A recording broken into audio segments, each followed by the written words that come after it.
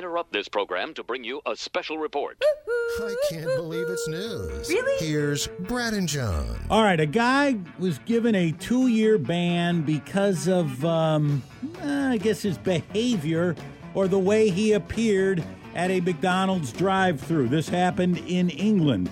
20-year-old Liam from England. He was doing some serious drinking late at night, then hopped on his mom's mobility scooter. Okay, so we're talking about a 3-wheel scooter, you know, those jazzy scooters. So he's hammered, he gets onto that, and he drives into town, and he's looking for the McDonald's. Drove that thing down the road and found the McDonald's and pulled into the drive-thru hoping to get himself an Egg McMuffin. So he's in that drive-thru, he's plastered, and he's got company. He's got a girl somehow hanging off the back of the scooter. Although, how dangerous can it be?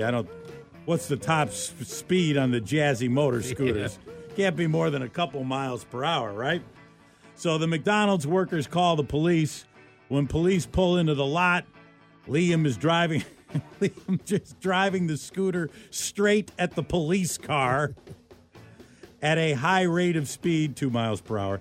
Neither Liam nor his female passenger has a helmet on. I guess you have to if you're... Well, yeah, I don't think you can have those on the street. He was 3 times over the limit. Oh, I got a guy over the limit, and they caught him in Ontario over the weekend on Sunday.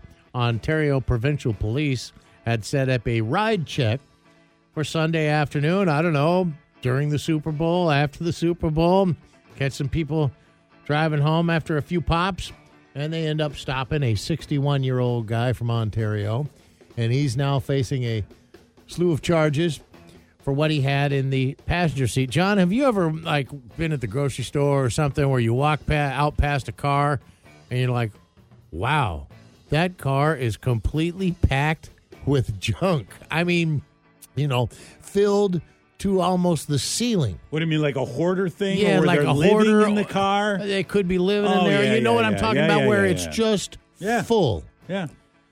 When they pulled this 61... I see that in the Fred Meyer parking lot quite a bit, the Lakeway one. Well, when they stopped this dude at 5:20 in the afternoon on Sunday, the cops said, sometimes we get asked, why do you conduct ride programs during the day? And the picture they posted, they said, this is why. This guy had just an absolute mountain of empty beer cans in the passenger seat, John.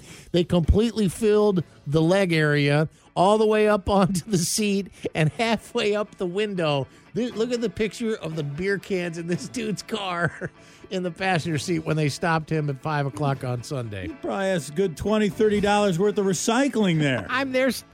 There's a couple hundred cans there. Yeah, he could probably buy maybe a carton of eggs with all of that he's got sitting in there. The calls you are about to hear are true. Yes, sir. Really? Yes, sir. No, really. It's Whidbey Island 911. Here's Brad and John. All right, son, the party's over. Let's have that grenade. And these are the calls coming into the authorities on Whidbey Island from late December. Let's hit the list here. Let's start with Monday, December 26th, 8:49 a.m.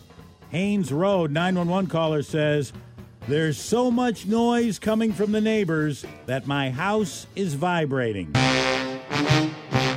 Tuesday, December 27th, 3:11 p.m., Crawford Road, 911 caller says, have you seen my mailbox?